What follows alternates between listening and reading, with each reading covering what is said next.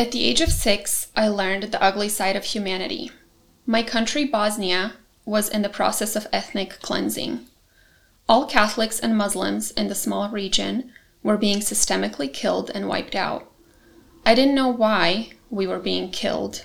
How were we different? What even was a Catholic, Muslim, Christian? Why does that matter? Before I knew it, my mom, brother, and I were able to escape to a different country, but my dad wasn't as fortunate. My dad was captured and placed in a concentration camp. We had no idea what was next, and no contact with him for almost a year. Thankfully, the Red Cross was able to get into the Serbian army-controlled camps and start keeping a record of the prisoners. This record deterred the Serbian army from murdering my dad and many others, even though he was pulled into a firing squad. He wasn't unscathed mentally, emotionally, and what he witnessed lives in the recess of his mind and still causes night terrors to this day, but alive nonetheless. It's been 29 years now. I've seen the likes of Croatian Catholics, Christian Germans, and now the USA all stand up for us and offer help. These are all the countries that were a saving grace for my family. I am here because someone stood up and saved not just us, but many others. I'll never forget what happened, but I did forgive. Without forgiveness, I will be forever chained to that pain and a mindset of a victim, which I know will lead to resentment and hate. I choose to forgive because I want to build a better future for my generation and the generations to come. I choose to be an upstander because protecting, speaking out for, and standing up for human rights is the only way to ensure that change happens. Being disruptive and not complacent is how change has always occurred in our human history, after which things always seemed to move in a better direction. We've come a long way as a human race, and I believe it's the race we all need to stand up for and fight. My name is Edina, and I am a life coach, a health and wellness coach, and I'm also a mom. Hey everyone, it's Adam. I really loved what Edina had to say about how we've come really far as a human race, but we need to continue to stand up and take care of others. And during the pandemic, one group that has continued to stand up and recognize the humanity in all of us during this hard time are the frontline workers. So, this next song is a tribute from Kevin Arnsman to all the people out there that are continuing to move the wheels of society forward. This is Kevin Arnsman's Frontline Workers.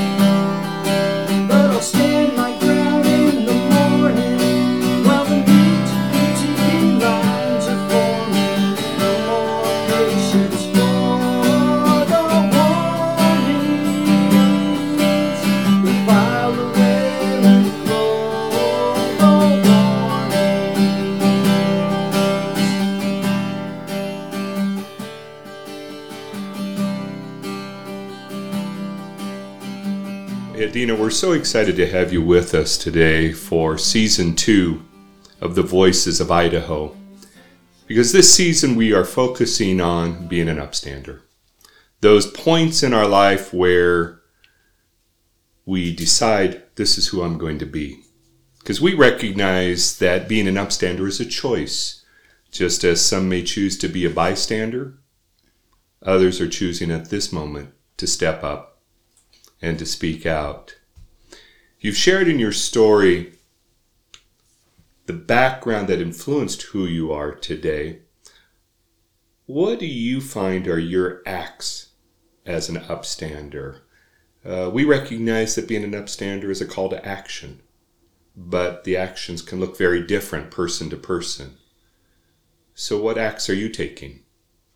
So I would say definitely the first act that I knew or that I've always taken is to stand up for what I believe. And human rights and just injustice in general has always fueled this passion and this fire in me where if I see injustice being done, it definitely makes me angry because I can't, I can't stand it when it's happening. But obviously there's a, deeper reason, and it's my story. So I guess that's the first, especially with today's events. I've taken a stand for humans, just for humans who deserve our help right now. But then the second is definitely educating my son. So just educating is really what I've taken, because I feel like being forceful doesn't help anything. And so I would say education, standing up and education are my two top ones. In our Faces of Idaho, our poster series that we display in the Idaho Anne Frank Human Rights Memorial, we use the tagline, seeing me is not knowing me. Okay. Well, the audience can't see you, but I see you and I would have no hint of your story. I would have no idea of your background. Yet it's part of who you are. It has shaped who and what you are today. How do you translate that from your own experience or the family experience with such trauma to that empathy for others? In everyday actions, as much as my desire to truly want to save the whole world lives inside me, it's, I can't. So on a daily basis, just making a choice. It's as simple as just smiling at someone. It just doesn't, I feel like sometimes we get caught up in thinking oh my gosh, and even I I wish I could save all the children and save all the starving people. But I can't do that. It's just one person, but it does start. I constantly remind myself what I do matters. It doesn't matter if it's just me or just one action. So it's truly just daily actions, especially again, today, what we're all going through, the pandemic and a lot of injustice. So I just feel like you never know what someone is going through, because like you said, just by looking at me, you don't know. If all of us had a bubble over our heads, I think about that. If all of us had bubbles over our heads, what we're going through, someone's in the hospital, someone's dying, someone, all of these issues, which I think everybody has in their life, I feel that we would be different towards each other. Our attitudes would change. So I just make that choice to be nice. Well, that's really speaking to our shared humanity. Right. That is, there is a commonality in the human story if we choose to recognize it. What do we do at those moments, though, where some folks will only focus on the differences? If I see your perceived difference, maybe I don't want to engage. Maybe you're not me. Your story's not me. Your experience is not mine. And I'm going to create a block of involvement because I see only a difference rather than a shared humanity. How do we get past that?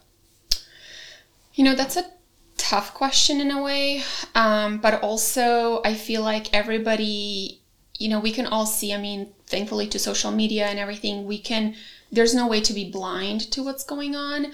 I do believe that some of that is a work that's a little bit deeper, where you work on yourself, which is something that I have done as well, because I definitely, I've had racial bias too. And you've just heard my story, but I've actually had to recognize that and take responsibility for that. Mm-hmm. And whether that's just societal, where, there are jokes that are being told or whatever the case may be, I've taken responsibility for that. I've spoken it out loud, between myself and my fiance. We've both taken responsibility, and I've chosen to just learn more. So mm-hmm. even though I love different cultures, I love languages, I love traveling, and I, want to see as many different cultures. People are beautiful. I still also have had those, things where I'm like, whoa, I am totally judging this person by their race. I've done it. Mm-hmm. So I've taken responsibility, and it feels, to me personally, it feels good to just extend that smile to someone. Good. It feels good to help if you see someone needs help in any way. I feel like that's the first step, just trying. I mean, you can't do this without effort, right? That would be crazy. You have to make the effort. I feel the first step is to make any small effort that you possibly can, whether that's just a smile at mm-hmm. someone, or I don't know, whatever the case may be. If you see an opportunity, just take it, because that'll open. I feel like that's the first step. That'll open you up. You're going to see how actually good and natural it feels, because our nature, I do believe, is to be good and is to be there for each other, no matter who or where we're from or what skin color or whatever the case may be. But I think you've hit such an important kind of a piece, almost in the process of becoming an upstander, is your own awareness, your own self-awareness. How am I reacting in this moment? I think before we make that choice to be, we have to begin to see ourselves in that. Right. Is this who I am? And what are my own biases? Where do I need to improve in my day-to-day? And we're always first to say at the center, it's always a work in progress. Right. We are all evolving. We are all continuing. That's part of the journey. And I think in this journey, we're never done. That we'll always be examining, what can I do? What do I need to really identify within myself and how I interact with others? So I think you've really hit on a very important piece in the discussion, is just starting with that self-awareness. Then, what are the acts that I can take? We actually, in the Upstander program, we use the acronym ACT, A-C-T, ask. Somebody says a word or tells a joke that is demeaning, blamed to others, ask, did you really understand what you said? Did you understand the import of that word, or how that causes harm? The C, as we've been already talking, is it's a choice. We choose to be an upstander. And then the T, teach by example of how you lead your life. So what are the lessons you're trying to teach your son? So as I started educating myself, I actually read the statistic whereby age 6 months, a baby's already able to kind of tell differences in race, whether that's just by them, obviously they can't speak, so whether that's just by them witnessing like a different skin tone or whatever the case may be. And then by age 4, they're already racially biased. Like they already can, voice certain things. So even though my son is obviously born in America, he's also still half of a different culture. Now, I don't, when I look at myself, I was born in Bosnia, but I also just consider myself a resident of this world. Mm-hmm. So, because I love the world so much. I love being here. I'm so grateful. I've traveled, obviously. I've lived in Germany and Croatia. I just love all of it. So for me, it's like he's still part of this, different culture, a little bit of different food, different language. And I want him to take, that away. But I've bought books. That was the actually first step, because he's 5. So for me to just sit him down and be like, okay, let's talk about a race today, he's probably going to be a little confused. So I just bought books, because I feel like it's just such an easy thing, which I've already done. Just, hey, mommy wants to read you this book, and then he'll ask questions. Or if one of the books was a little confusing, and rightfully so, because it's about race, it's about racism, it uses all these words that he can't necessarily comprehend. And so we just talk about it. So that's what I've done. I feel like that's the really first step. And I mean, obviously he goes to school, so we're not as diverse here in Idaho. Obviously, I've lived in California. I moved here a long time ago, but in California it was very diverse. It's, obviously more people. And so it's a little bit easier to get exposed to all sorts of different races and different cultures. So here it's a little bit more challenging, but that's why I feel like it is so important to do the effort myself as a parent. Because I want him to be, if anything, I want him to be a good human being. And Edina, you've just hit on what becomes so core to the work of the Wasma Center for Human Rights. That's where we see our mission, our role in education, that if we are not aware of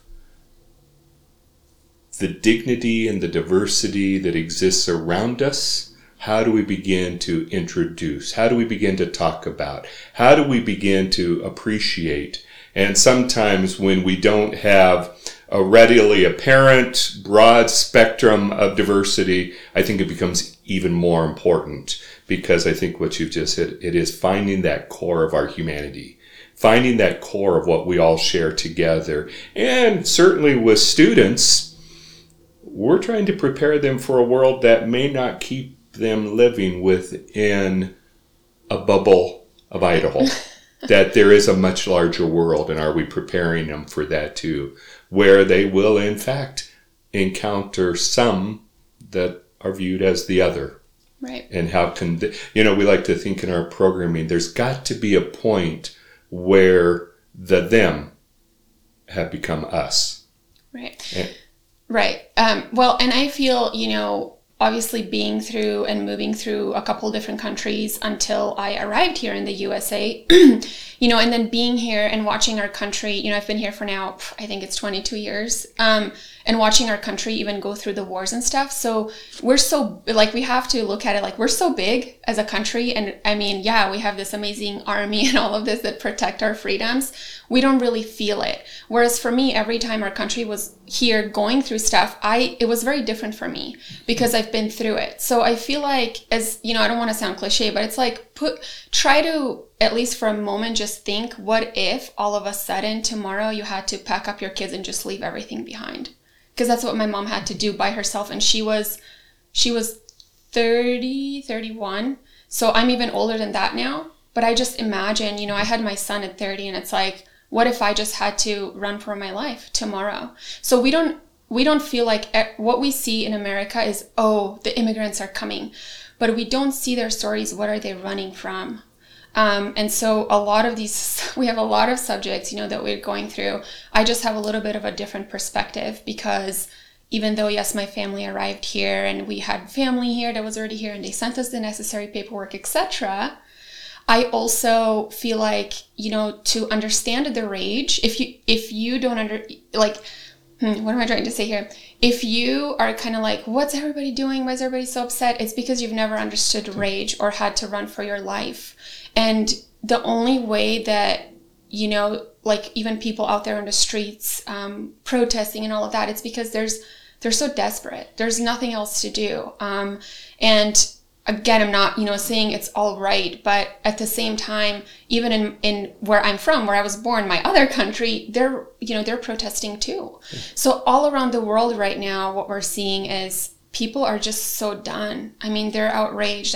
Things are still not right. People are fighting to feed their families. And so a lot of the times we don't see that here. We don't feel it because we're so big and we have all these resources at hand. And even though there's still, even some people in this. that are hungry, which is sad. But so just keeping that perspective. Where I'm from, it's you can barely see it on a map. So it's a small country.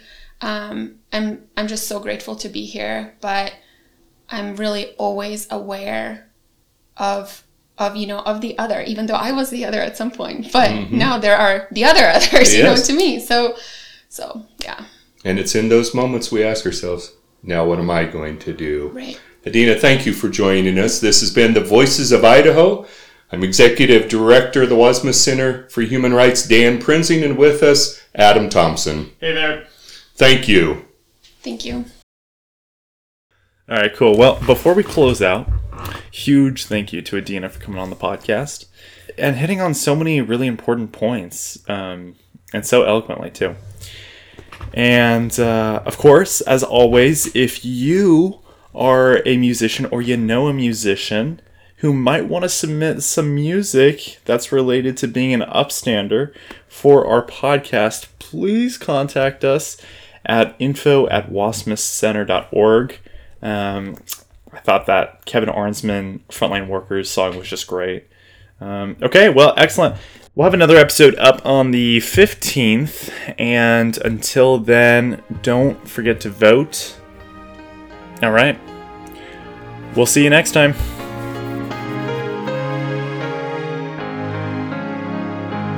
Can we walk this road together? I can't travel it alone. I need someone beside me to help me find my way back home. 'Cause this world is full of anger, and I've been walking through some pain. So if we walk this road together, we can find our way back home again. It's a home of many colors, no ceilings and no walls, but there is room for all our brothers, with no graffiti in the halls. We can share this road together, so if you walk with me, my friend, with you right here beside me, we'll find a home with peace again. It's a home of many colors, no ceilings and no walls, but there is room for all our brothers, with no graffiti in the halls. We can share this world together, so if you walk with me, my friend, with you right here beside me, we'll find our home with peace again.